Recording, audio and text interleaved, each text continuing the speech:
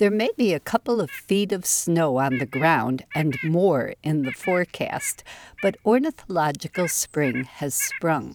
As of March 1st, the birds we've been seeing are considered spring rather than winter birds, even though the species mix in my own yard is exactly what it's been through January and February. The species may be the same, but their behaviors are not.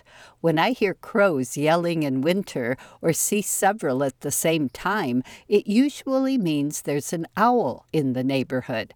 But now crows are getting into courtship and nesting mode. Family groups and neighbors of mated pairs all making comments, suggestions, and complaints.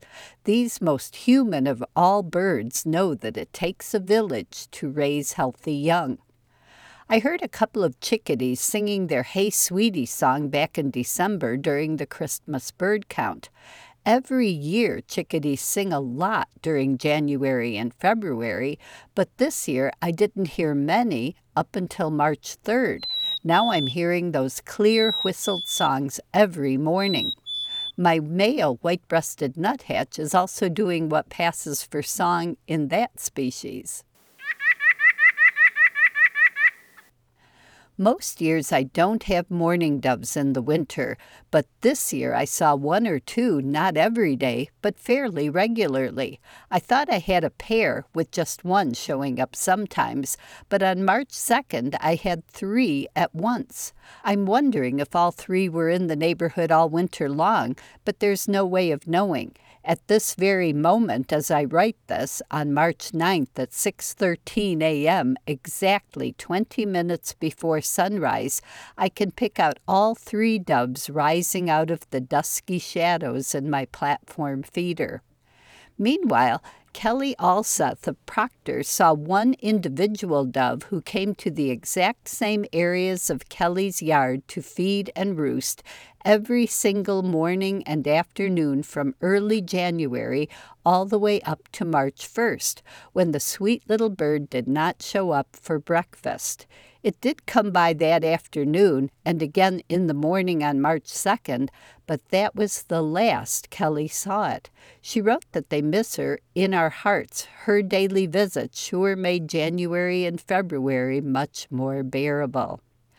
I haven't had a single evening grosbeak in my yard this entire winter, but many people here and there have been seeing them in good numbers this year. A flock of about 50 showed up at Julie Medke's place in Grand Rapids in mid-December, showing up every morning a bit after sunrise. More would be there during this winter's many snow events. Julie said she was going through 60 pounds of seed every week. But on March 7th, she wrote that something has changed, a sign of spring, and now we have just a few coming by. I've got my own fingers crossed that as flocks disperse, a few of these beloved birds will make at least a brief stop here on Peabody Street. My woodpeckers are behaving in a very spring-like way.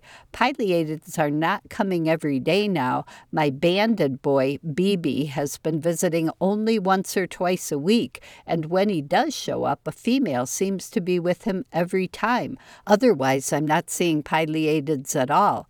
For several weeks, both a male and a female red-bellied woodpecker have been visiting, and they seem to hang out near each other. When I see one, I can usually pick out the other somewhere as well. 2 female downy woodpeckers seem to be in hot competition, bickering and displaying on my box elder tree on and off every day.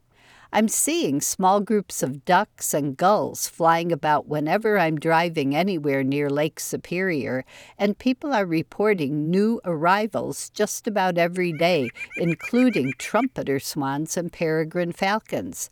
It may not look like it yet, but spring has sprung. I'm Laura Erickson, speaking for the birds.